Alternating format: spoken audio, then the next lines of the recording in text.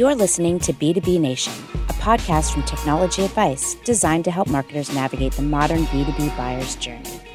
Here's your host, Mike Pastor.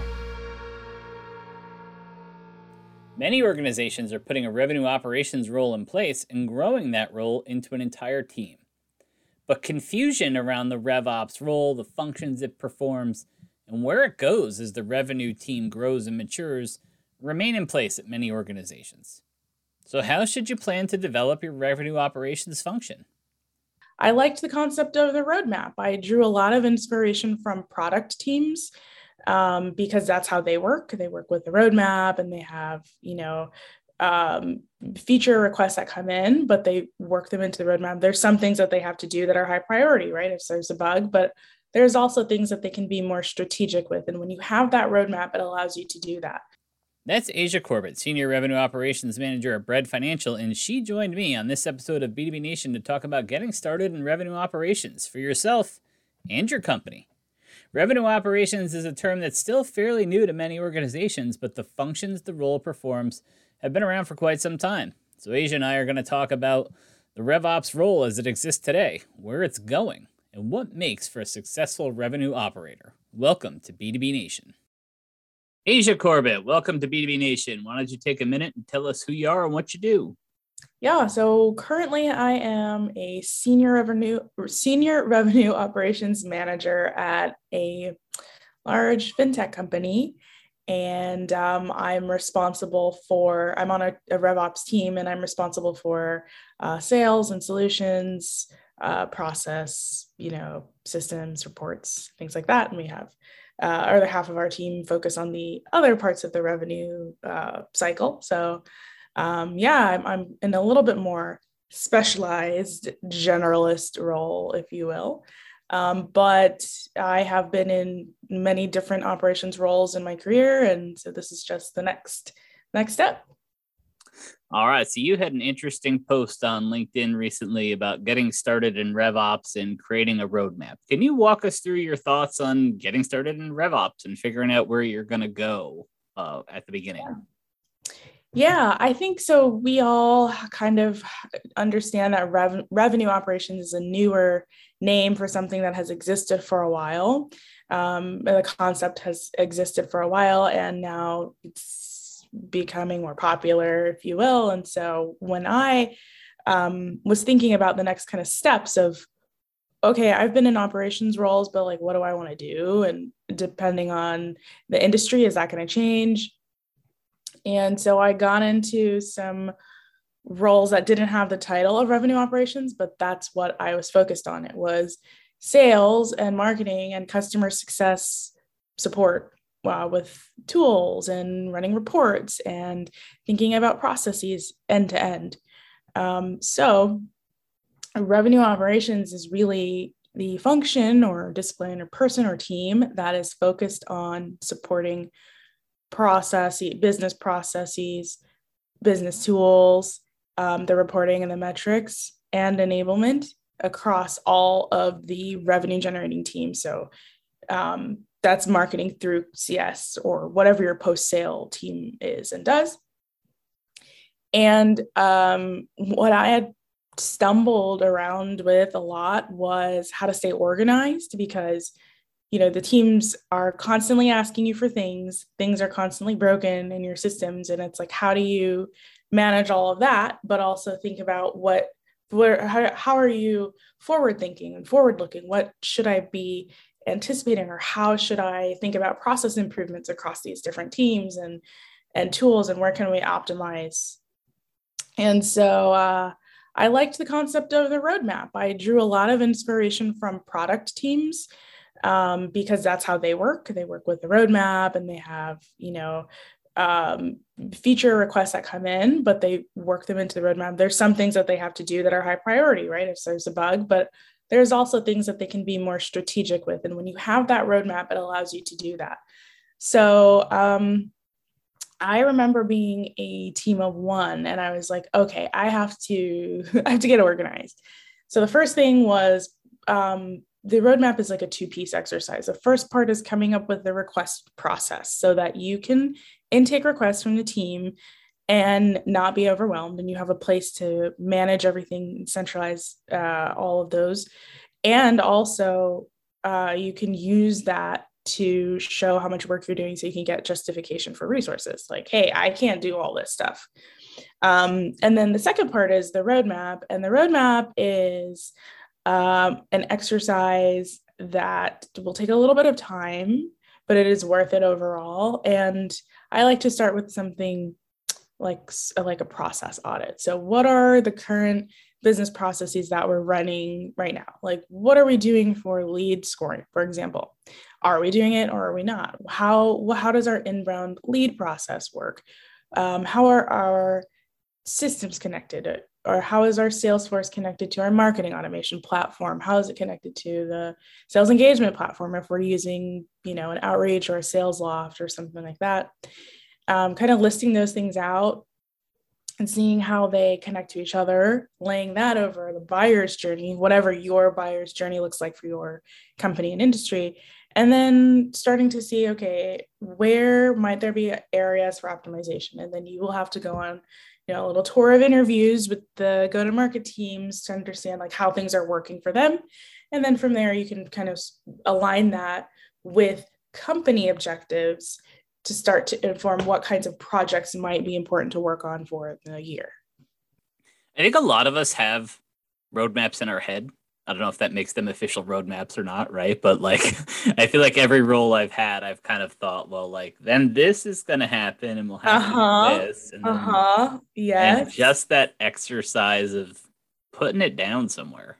Yeah, it's very hard to work out of your head. I don't know who has done it successfully, but if you're one of those people, I like more power to you for sure. But the benefit also of having it documented somewhere is that you can share it with other people, because if other people can't live in your head, they can't see what's going on there. So if you have it documented and written down somewhere, you can share that with people. You can share progress. You can say, hey, look at all of these things that we're working on. Here are the things that we've delivered. Here are the things that are coming in from the business too that need to be fit into this roadmap, because the roadmap should be like signed off by all of your boss and then the executive team. They should know, okay, here are these high priority revenue operations projects. They're all tied to company goals or objectives, and that's what this person or team is working on. Yeah, you mentioned that the RevOps label is still a relatively new concept, although most of the work was being done under various labels. So what are the common misconceptions around the RevOps role and its responsibilities? Oh man, I'm sure one that many people are familiar with is that revenue operations is just sales operations, or revenue operations is system admin or Salesforce admin, or it's only focused on the tech stack piece, or it's only focused on like running reports and forecasting. And that's not really what it is. I mean, if your company does decide that they want or need a specialized role, then that's great. But like, you have to call a spade. Then you want a sales operations manager. You don't want a revenue operations manager. So that's like probably the biggest misconception, is that revenue operations is sales operations, and it's not. Sales is only one piece of the revenue generating engine, right? If we can agree that marketing generates revenue because they generate pipeline, and CS does as well, those are revenue generating teams.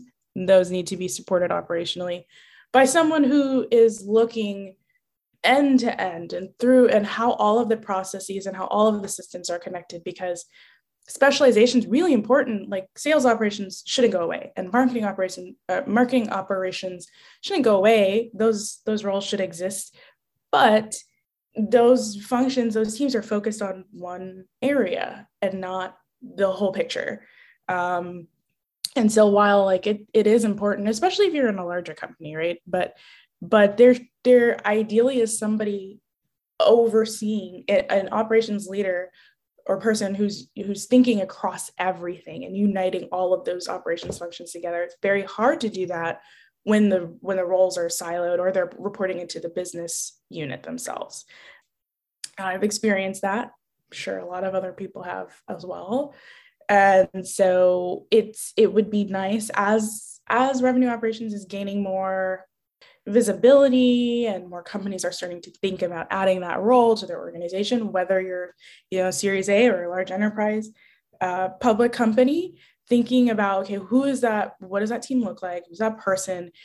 How do we think about this holistic approach, this holistic process approach, so that there aren't like gaps? It's a thing that people also talk about as revenue operations is meant to bring more alignment across these teams. But in order to do that, you have to think about all the teams and not just focused on one, if that makes sense.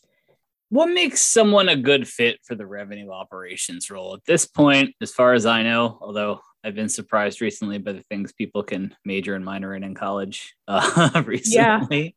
I don't think you can go major in RevOps, but who knows? So what's the relevant experience? What makes someone a good fit for the role?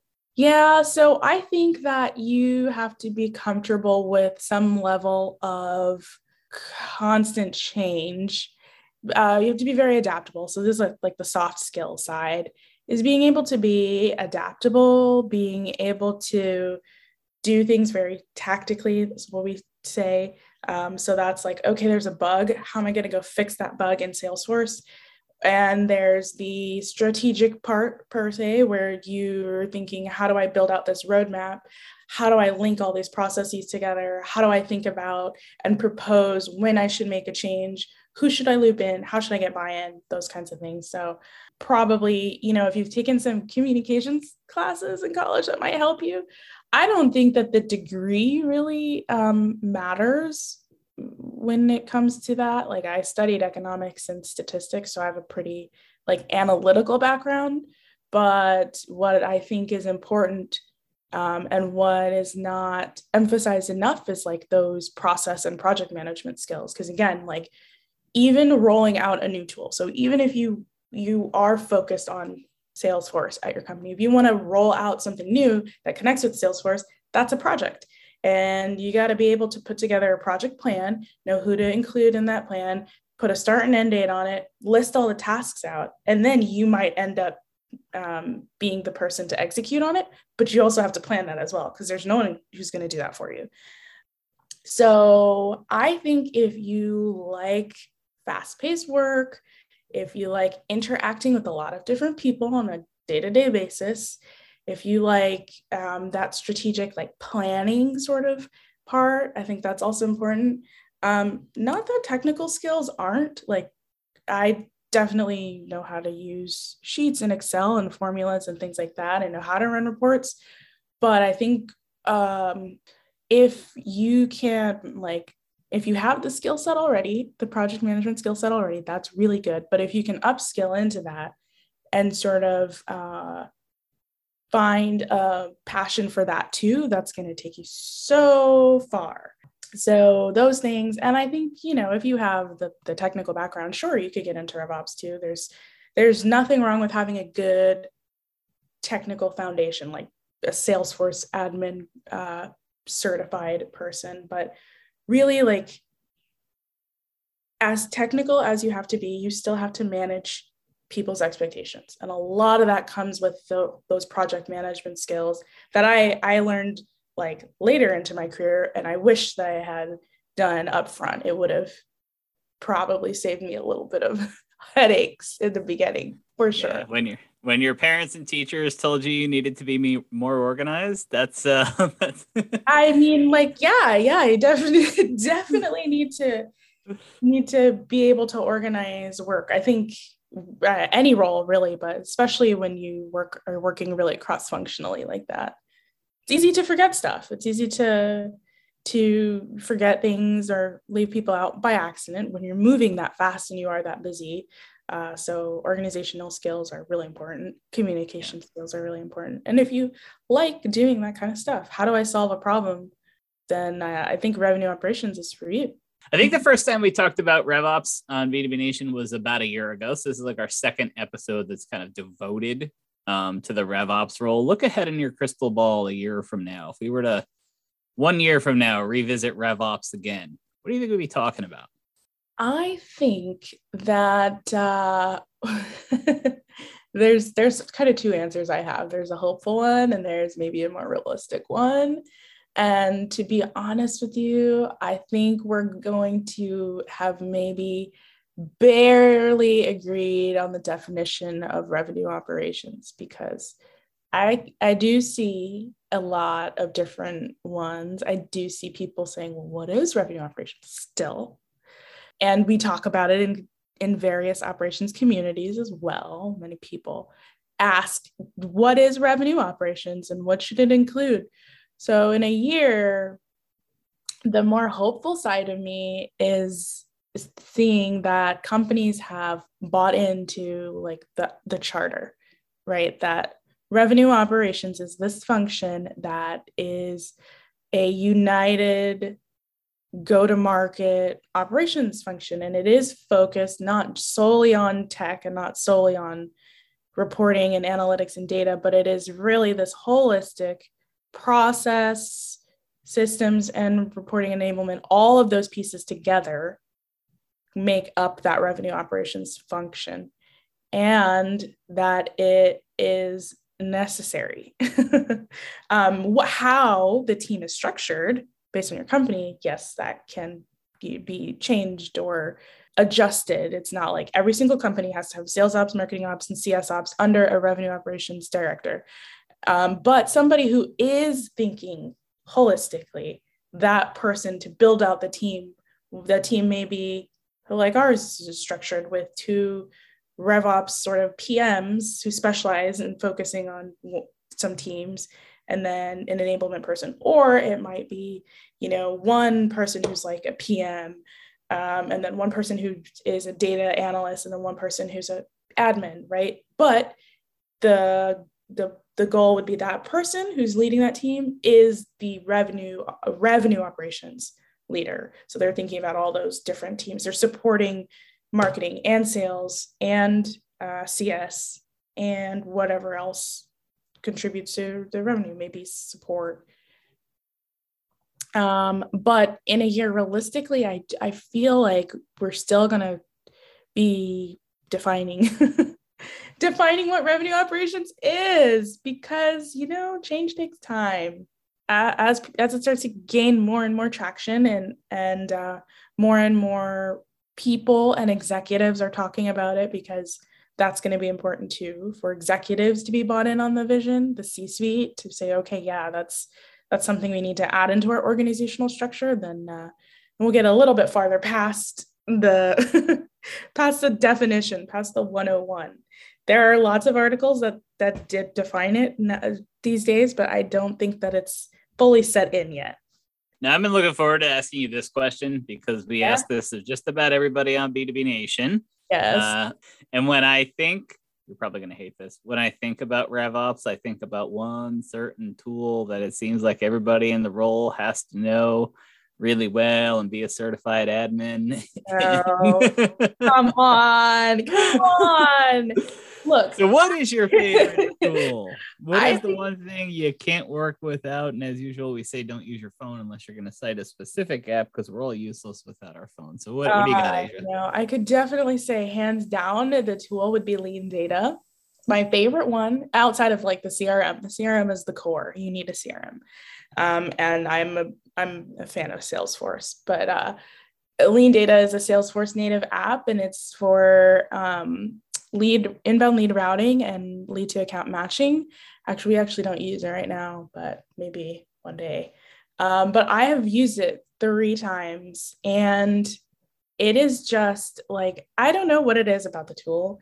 I think I had a really good experience with their implementation team, or their implementation team a while back, and I have never forgotten that. And the culture of the company, the thought leadership from their CEO, who is like the father of RevOps, revenue operations, before it was a thing, that all kind of plays into how I think about the tool. But I also like it because of all of the really cool things you can do with it. I would be remiss if I said I didn't have a favorite tool. I definitely like tools. I know that I do talk a lot about how process is important and all of that should be tool agnostic, but Lean Data is one of my favorites. Salesforce is for my CRM, but I think that's it. I mean, I do like Asana from an internal revenue operations, like how do I organize my work? Asana would be my favorite. It's been pointed out to me before that the way I posed that question, what is your favorite tool, the one you can't work without, that they don't necessarily mean the same thing, because a lot of people are like, I know the tool I can't work without, but it's not my favorite. Oh, interesting. Yeah, that's an interesting way to look at it. I didn't even think about that. Those are my favorite. That's okay. And I am working without some of them. So it's like, oh, it's sad, but one day I have hope that I will use them again. All right, Asia Corbett, thanks for appearing on B2B Nation. Thanks for having me. This was fun. Thanks again to Asia Corbett for joining us today on B2B Nation. Thanks also to the Technology Advice crew, Amy Dunn and KJ Pace. You can subscribe to B2B Nation on Apple, Google, Spotify, or SoundCloud, or wherever you go to get your podcasts. Mnemonics in the Guild wrote our theme song. We'll catch you next time on B2B Nation.